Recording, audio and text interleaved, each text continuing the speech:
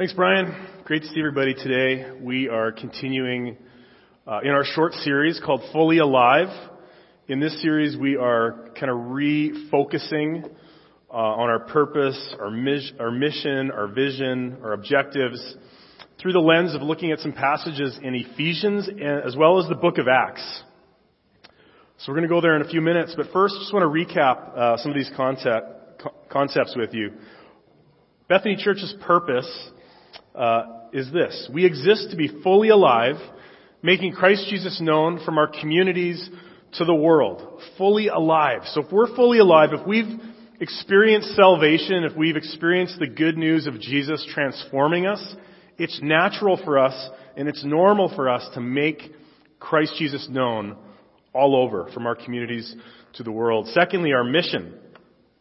Our mission is this. We lead those apart from God to come alive by finding their way into the grace and truth of Jesus Christ and follow Him together.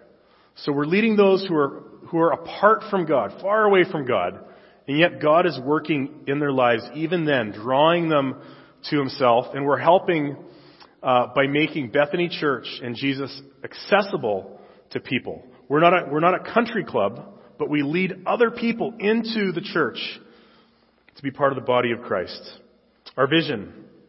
We see a church fully alive and international. So multiple backgrounds, multiple ethnicities, engaging other cultures, and intergenerational, glorifying God through multiplication, unity, and maturity. We covered unity last week. We're going to look a little bit at that again today, as well as maturity. So we pursue unity in the way that we conduct our church and experience life in the church. And here's the thing. We pursue unity within the reality that we're not uniform, but we are each encouraged to function within God's calling and gifting on our life. We're diverse. We're different. We each have different gifts. We're not the same, but we can function in unity.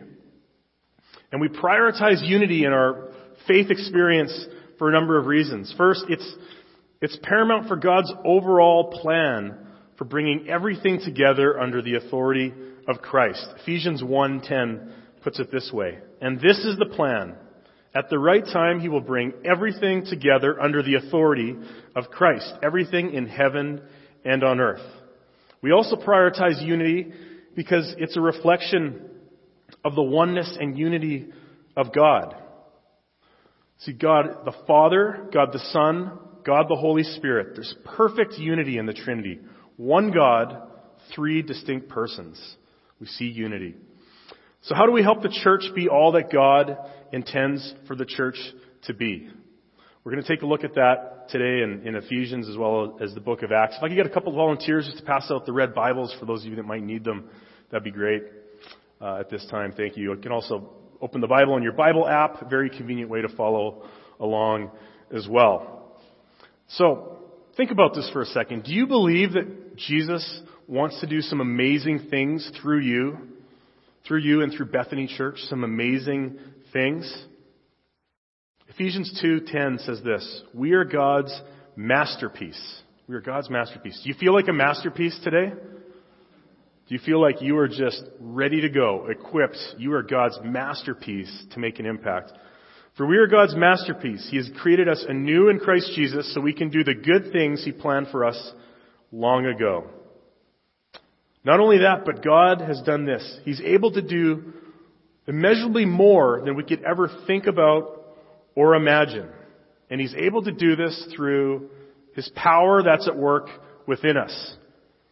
This is the same power that raised Jesus Christ from the dead. Do you believe that? That resurrection power is in you if you're a follower of Jesus by the presence of His Spirit? So what things does God want to do through us today, this week, this year, by His mighty power working in us? Let's check out Ephesians chapter 4. We're going to pick it up in verse 7. We're going to read through verse 13. If you got a red Bible, that's page 979. Go ahead and stand with me as we read from the book of Ephesians this morning. Beginning at verse 7. However, He has given each one of us a special gift through the generosity of Christ. That is why the Scriptures say, when He ascended to the heights, He led a crowd of captives and gave gifts to His people. Notice that it says he ascended. This clearly means that Christ also descended to our lowly world. And the same one who descended is the one who ascended higher than all the heavens, so that he might fill the entire universe with himself. Now these are the gifts Christ gave to the church: the apostles, the prophets, the evangelists, the pastors, and teachers. Their responsibility is to equip God's people to do his work and build up the church, the body of Christ. This will continue until we all come to such unity in our faith and knowledge of God's Son that we will be mature in the Lord, measuring up to the full and complete standard of Christ. Please go ahead and take a seat. So we're going to be mature in the Lord. We're going to experience unity. We're going to know Jesus. We're going to grow into maturity to the full and complete standard of Christ. When I started out in college, I thought, hey, I want to get a part-time job. I need some extra money. School's expensive. It'd be nice to have some spending money as well. I got a job that I thought was going to work out really well. It was before school. It was early in the morning. It was with the groundskeeping crew at the school I was attending. So day one on the job, really good time. Loaded a wheelbarrow full of sod, and I am laying brand new grass sod all over the campus by some new buildings that were built. It was good exercise. It wasn't rocket science. I had a great time. Day two, I was on a riding lawnmower. Okay, you know the kind, I see Sod Squad using those from time to time. It's got a whole bunch of levers and things like that. And I'd never used it before, didn't have any training on it, but of course it would be simple to use. So I got on that thing and was bumping around into fences and trees and things like that. Started to get a clue that maybe I wasn't cut out for this job. Day three, recruiting trees. Have a step ladder, put the step ladder up, I'm up using shears, then I get a different kind of shears that are kind of like a chainsaw, and get that fired up, and I drop it as I'm going up one of the stairs on there. So at that point I'm thinking, this might not be such a good idea. I'm going to walk away with all four limbs while I can, and I can tell Sod Squad's taking notes, and I'm not going to be welcome anytime soon. So from there I got a different job. Another job opened up in the business office. I worked in student accounts as an assistant to the accounts receivable coordinator. And it was great. It suited me much better. I got to talk to disgruntled parents all the time on the phone. It was a lot of fun. I did much better there. And here's the point. We're all unique. We all have different gifts. We're all empowered in a different way. And God has uniquely empowered you and gifted you for the welfare of the church, of his body. Verse 7 says this: if you're a follower of Jesus, you've been given a special gift through the generosity of Christ. A special gift through the generosity of Christ. Think about this for a minute. If you're a Christian right now, if you're a follower of Jesus, at one point, you were apart from God. You were not a follower of Christ. You were separated from God because of your sin. But then you were given the capacity to turn from your sin. God was calling to you and drawing you to himself, and he changed your heart, and your heart opened up, and you were able to see and believe and respond in faith and accept the gift of salvation through Jesus. And then you were given the privilege of serving this God who saved you. Just think about how tremendous this actually is when you think about it. That we were apart from God, now we've been saved and given the privilege of serving him. And to top it off, he's actually equipped us and gifted us to do that. And he's done that in a unique way. Other translations say it this way: grace has been given as Christ apportioned it. As Christ apportioned it. So no one has all the gifts required for the body of Christ. Rather, the gifts of others supplement your own gifts, and it all works together perfectly in a larger body of Christ. It's the working together of each part that produces unity, growth, and maturity. And we really don't have to compare our gifts with other people, because Christ has apportioned it exactly how he wants. Of course, he's going to equip you and grow your gifting, but each of our giftings is unique and separate. Well, we just came through a great time of gift giving at Christmas. Many of you participate in that way as we celebrate God's great gift to us. We give gifts to others. And I've got a great family. My wife knows me very well. She gives great gifts. My extended family gives great gifts. But if I'm being completely honest, I have to say that sometimes I have other thoughts when I open gifts, whether at Christmas or other times. Sometimes when I open a gift, the first thought, depending on what it is there a gift receipt with this gift? Other times I open the gift and I think, how many white elephant parties have I been invited to? Am I going to be able to put this one to use? Another time I think, where can I donate this? I've got a few places I like to give clothing and other items. I'm looking at this gift, comparing it with others, not maybe wanting it. Now that's not the way it is for us as followers of Jesus. We don't need to compare our gifts. We don't need to discard gifts. Every gift Jesus gives us is to be put to use and is unique and is necessary for the whole body's health. So we're given grace from Jesus, one or more spiritual gifts to everyone who's a follower of Jesus. Anybody here enjoy orchestra, symphony-style music? It's very relaxing. I do too. In my house, I heard a lot of this type of thing. My dad played the violin. My younger sister played the violin. My dad played in the city symphony for a number of years. And it's amazing. When you think about, if you look at this picture, there's so many musicians there. There's a choir. When they're all working together in unison, playing the part that they're playing, it's beautiful. It's breathtaking. But here's the thing. If you're listening to some of these musicians practicing and they're not hitting the right notes or they're on their own, it can be the opposite. It can be an ear-splitting noise. And I love the violin, but sometimes listening to my family practice that beautiful instrument, I had to sometimes just leave the house. I mean, if it was going rough, it was going rough. And that's how it can be on our own with spiritual gifts. Sometimes we feel like we're gifted and we try to exercise that as a lone ranger. And we feel like this is going amazing. And others feel like this is a bit of a train wreck. But when we bring it into the body, and we can be an encouragement, and we can complement each other, our gifts are put to use. We put our selfish agendas away, and we can function within the body the way that it's meant to. So spiritual gifts are a beautiful thing for the church. Let's go back to the text and read verses 8 through 10. It says this, "That is why the scriptures say, when he ascended to the heights, he led a crowd of captives and gave gifts to his people." Notice that it says he ascended. This clearly means that Christ also descended to our lowly world. And the same one who descended is the one who ascended higher than all the heavens so that he might fill the entire universe with himself. This is an interesting reference to Psalm 68, where David returns with the Ark of the Covenant to Jerusalem along with the spoils and treasures of war. Some of these go to the temple, others are given to the warriors as gifts. So Paul uses this picture to refer to Christ's ascent into heaven and pouring out and distributing spiritual gifts among his followers. It also mentions that Christ descended to our lowly world.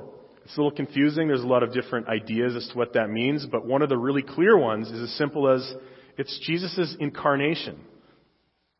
He left heaven, came to earth, added humanity to his divine nature, experienced what we did, became God in human flesh. It was a beautiful thing that he would come to earth, lay down his life for us. And when he ascends back up to heaven and pours out his gifts, by being in heaven, he's now accessible to everybody, to all people, everywhere, all the time. And that's Jesus' desire. His desire is that everybody would come to know him, put their faith in him, experience new life in him. And the fact that Jesus is at the right hand of the Father makes that possible right now. If you're taking notes, write this down. A church growing in maturity embraces its gifts. It embraces its gifts. Nobody's dormant with their gifts. Nobody's putting them aside. We're all actively putting our gifts into practice for the good of the body. Verses 11 and 12 go on to list some of these gifts in terms of equipping. Now these are the gifts that Christ gave to the church: the apostles, the prophets, the evangelists, and the pastors and teachers. Their responsibility is to equip God's people to do his work and build up the church, the body of Christ. You can write down this too. Gifts equip and build up the church. See, Jesus has given gifts to the church for the purpose of equipping his followers for ministry and building up the body. Ephesians 2 reminds us how important this is. It says this, "Together we are his house, built on the foundation of the apostles and prophets, and the cornerstone is Christ Jesus himself. So Jesus wants us to attain full maturity, and he's equipped us. He's given us gifts, and we help and equip each other to walk in the fullness of that. But every member has to contribute to this process, or we will be deficient in areas of growth. Sometimes I feel like we're scared to step out. We might have an inkling of how we're gifted, or it's a fresh gift, but we haven't quite activated that or put it into practice, or we're scared. Do you ever feel that way? I think a safe place to step out and explore your gifts can be in a smaller, meaningful community, such as a connection group. In a connection group, you can have a variety of people, and if you like to teach and lead, you can do that. You can lead a group. If you just have a passion and a burden for prayer, intercessory prayer, a gift of mercy, rather than sitting in a larger gathering wondering what's going on and how you can be praying, in your group, you can be fervent in prayer for your group throughout the week as you share and connect on a more intimate basis in your connection group or your small group. It's a great way just to test things out and to see how things complement each other when we're all using our gifting. So if you're interested in getting more feedback from people, join a group, begin to serve, and step out in faith as well. Verse 13 is very important as well. It says this: "This will continue until we all come to such unity in our faith and knowledge of God's Son that we'll be mature in the Lord, measuring up to the full and complete standard of Christ." See, this word "until" in verse 13 indicates that the process in verse 12 must continue until a certain end is achieved. You see, believers must be unified. Believers need unity in their faith, because that has to be maintained, but they also need unity of faith. We need to have a knowledge of God's Son, and this knowledge is a personal and experiential knowledge. It's a real relationship with Jesus Christ. So for those of us that have a real relationship, a saving relationship with Christ, we have this common, unified bond. So do we have unity in those areas? Do we have unity around the area of spiritual maturity? When you think about spiritual maturity, it's not perfection, right? Perfection is not actually even possible this side of eternity, but spiritual maturity is observable by growth, by spiritual growth. Are we taking steps in the right direction? Oftentimes we think about this in terms of our own walk with God, but in the context here, it's talking about corporate spiritual maturity. Paul, earlier in his writings, talks about how Christ's death and resurrection brought together Gentile and Jewish and all people who would put their faith in Christ into one body. They've come together. They have different gifts. Together we build the body of Christ. So here in Ephesians 4:13, he's remembering this kind of mixture of like an architectural image and an organic image, and together it's the concept of corporate maturity in the body of Christ. So are we measuring up to the full and complete standard of Christ through unity and maturity? Are we growing into Christ likeness? To do that, we need to use our gifts. We need to use our gifts. I've got an image here, kind of a concept of spiritual gifts. If you're unsure of what your gifts are and you're going to explore a little bit more about what the Bible has to say, there's a number of places you can look. You can go to Romans 12 for a list. You can go to 1 Corinthians 12. You can go to 1 Peter 4, and also the passage that we're looking at today, Ephesians 4. And here's the thing. There's a bunch of gifts listed. Some of them kind of match up. Others don't. They don't perfectly align, which indicates that these lists are likely not exhaustive. God, in His great creativity, has the ability to pour out a variety of unique spiritual gifts upon us.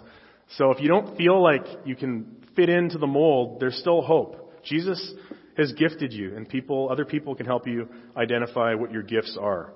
So each of us has a unique and important role to play. We have a unique and important role to play. If you need help figuring out what your role is or how you can live into the mission of the body of Christ, it's a good idea to ask others who are close to you how they see you gifted. It could be very simple. The people that are closest to you, appreciate things about you that maybe they don't always communicate, and they could have a really good idea of how you're gifted. You can also take an inventory, a spiritual gifts inventory, a personality test questionnaire. There's a number of tools that are helpful. If you'd like to explore that, I can help you find those inventories online. They're really helpful for kind of just getting things going and figuring out where you're at. You can also try serving in a variety of ways. If you make the babies cry in the nursery, no problem. We can find you another spot. There's multiple opportunities to serve. And I'm not just saying that because I have a child in the nursery. But there's a variety of ways we can serve here at the church and in the community. As we kind of enter this exciting phase in our church's life, 75th anniversary, we're celebrating next month. And as we kind of recapture and refocus our vision on making Christ Jesus known to people that are away from God, that are apart from God, as we think about that, I think it would be helpful to look at a passage in Acts 2, because that's the early church. And that's a context where there was a bunch of new believers gathering together. So if we're moving into the future and we're going to have a mission and a focus on reaching people that are apart from Christ, and people come to faith in Christ, we want to be equipped to disciple them and lead them into spiritual maturity. Let's take a look at Acts 2. That's 5 books to your left, right after the Gospels of Matthew, Mark, Luke, and John. And we're going to be in Acts 2, 42 to 47.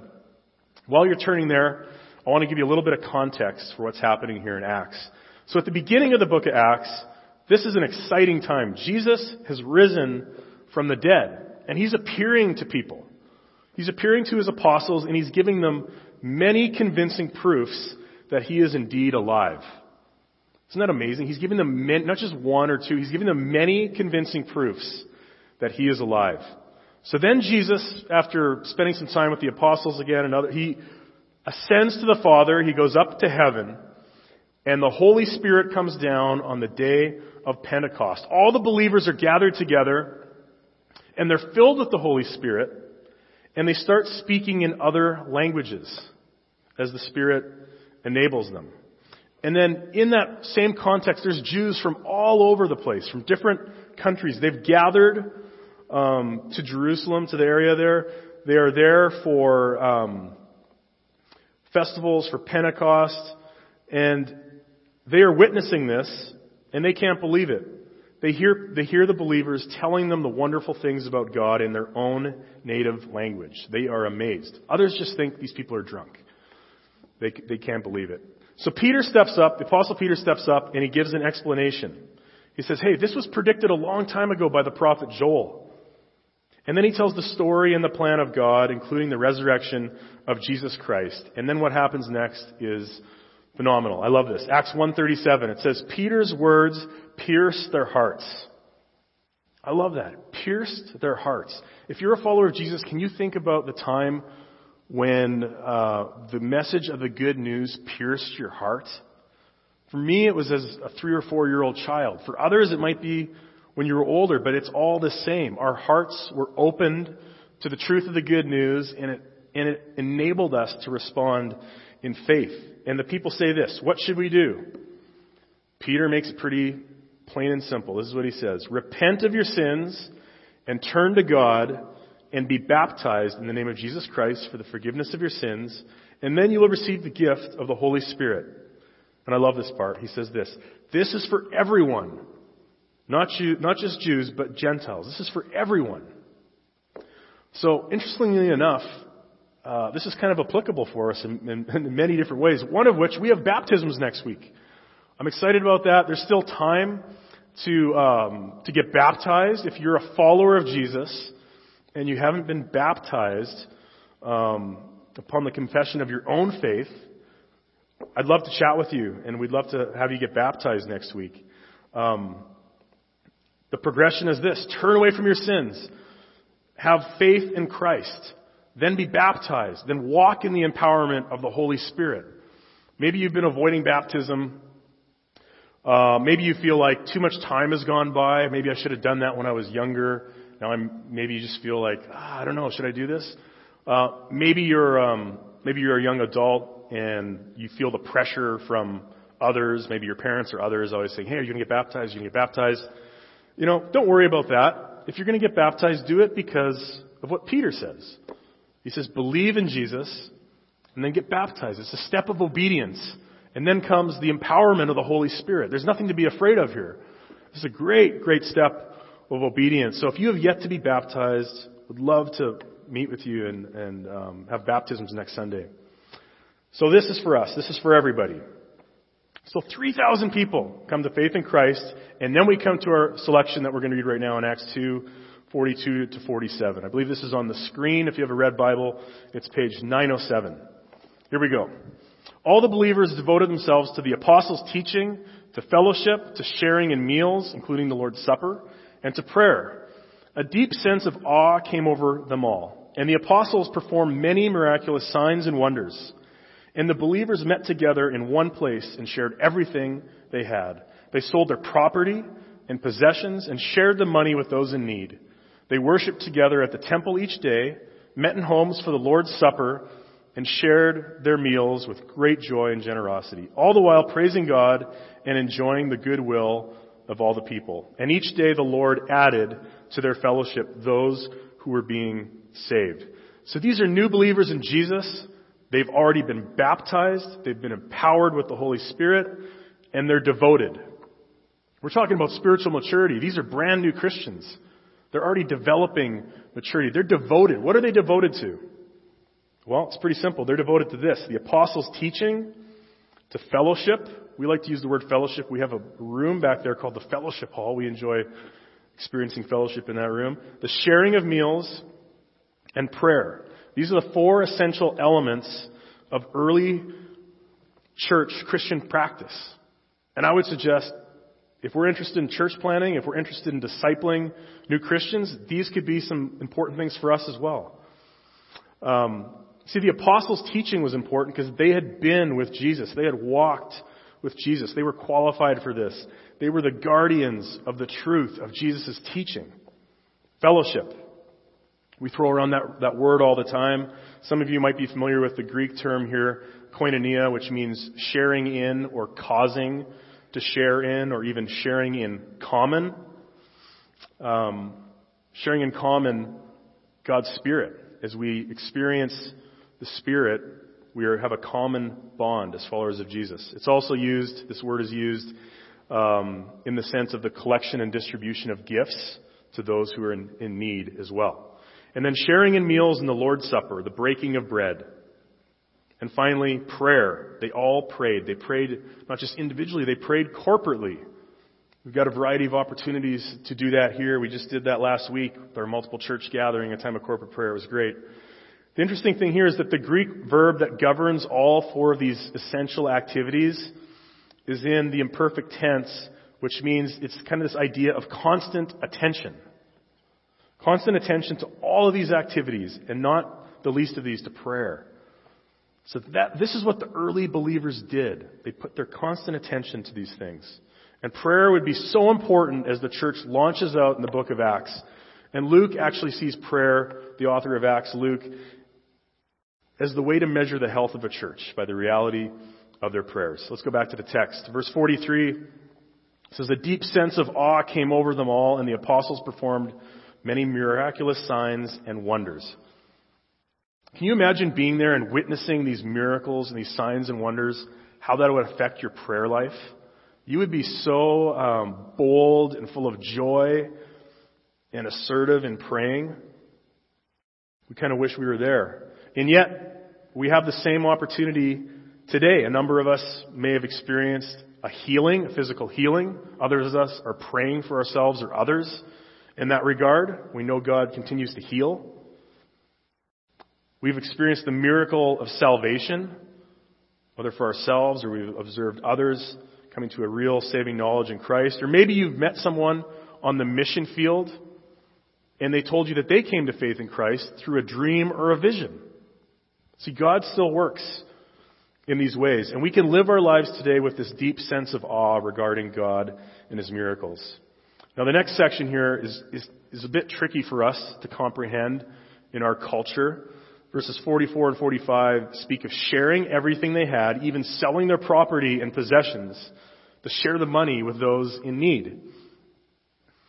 Well, first of all, there's a little bit of context here. There was rampant poverty in that area during that time. Secondly, what you had here was a situation of thousands of Jews that would have made the pilgrimage to Jerusalem for Passover and Pentecost. Now some of them have come to faith in Christ. They've extended their stay, but their jobs are somewhere else. But they're all gathered together, and they have physical and financial needs. And so the community of believers is providing for this. So while there's context that helps us understand this, it doesn't just take us off the hook or give us a license to just explain this away. There's a principle here. The principle is this: we're not owners of our assets. God is the owner of our assets. We're the stewards of God's assets. And we can be just as sensitive today at how God might be calling us to meet needs and to be generous. If it makes you feel somewhat uncomfortable, it makes me feel uncomfortable too, but it's just a reminder of the various lenses that we often bring to Scripture. Two of these would be individualism and consumerism, just by the fact that we live where we do. And it's the same in many other countries as well. So let that sink in and let the Spirit speak to you regarding generosity. The next section here talks about gathering for worship. 46 and 47 says they worshiped at the temple and they met in homes. At the temple for a larger gathering and in homes for a smaller gathering. It was the everyday normal practice for Christians to have larger gatherings and smaller gatherings. In homes, they were celebrating the Lord's Supper, taking communion. They were also there presumably for fellowship, sharing of needs, and prayer. They had real connection on multiple levels, as a larger group and as a smaller group. They cultivated a real sense of community and a passion for God's Word and prayer through this connection. So a church growing in maturity pursues meaningful connection. Many of you are there. Some of you might feel like it's time to revive a sense of connection in your life. Pastor Brian talked about the tree last week. We've got a picture of a tree here. What we see here is we've got the strength of unity in the trunk of the tree. We've got multiplication in the branches. People are receiving the good news. People are being discipled. We're multiplying. The root system is spiritual maturity. And as we saw in Ephesians, spiritual maturity and unity comes by recognizing who we are in Christ and that we've been equipped with gifts to use, to bless the body. And then just like our mission talks about, to make Christ known. That's the maturity of Christ, and that's the root system. Now, if you're looking for meaningful connection, I encourage you, check out a connection group. We've got some 4-week connection groups beginning the last week in January. And it's a great opportunity to connect. You might have never tried something like this. That's okay. I encourage you to give it a shot. You might be interested in leading a group, but you might be thinking, I don't know who's going to be in my group, and I don't really want to lead a group until I know. And I would just say, hey, don't worry about it. It's going to be a great time. I remember when Jen and I had a group a number of years ago, it was an interesting group. We had one person show up to our group carrying a 2-liter of Pepsi in their own cup. They sat down at our coffee table, and in an hour and a half, they drank a 2-liter of Pepsi in their own cup. We had another person, they would randomly go out for smoke breaks during our group meeting, and then someone else couldn't get my wife's name right throughout the whole duration of the group. And you know what? We grew to love these people, and they weren't all followers of Christ yet, but we were making it accessible for them. They were on a journey to opening their hearts to Jesus. Jesus was calling them to himself, and we had this great group that was accessible for them. And we experienced great community. And if any of you are here from that group today, I'd love to have you in my group again. But I encourage you, check out a group. It can be a safe place to grow in your faith.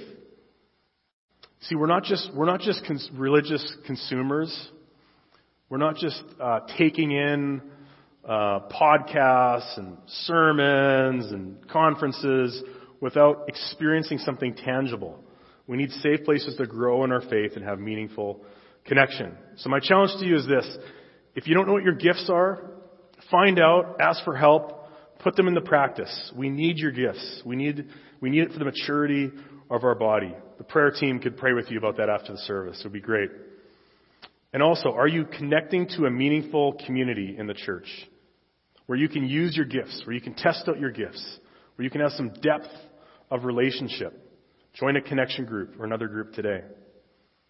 And finally, if you're here and you think that your next step is simply knowing Jesus in a personal way, beyond just coming to church, checking out ministries from time to time, but you want to put your faith in Jesus. You want to respond to the good news and know Jesus now and for eternity. I'd love to chat with you after the service. You can meet with Brian or others as well. Let's go ahead and close in prayer this morning. God, we thank you for your great love for us, that you would send your Son to die for us, to give us eternal life, to give us life to the full, a life that's fully alive now and for eternity. And God, I pray that you would help us to use our gifts for the maturity and the unity of the body. And God, I pray that you would give each of us the opportunity to connect in a meaningful way where Jesus is made accessible to those in our community that we're trying to reach. We pray all these things in your mighty name, Jesus. Amen.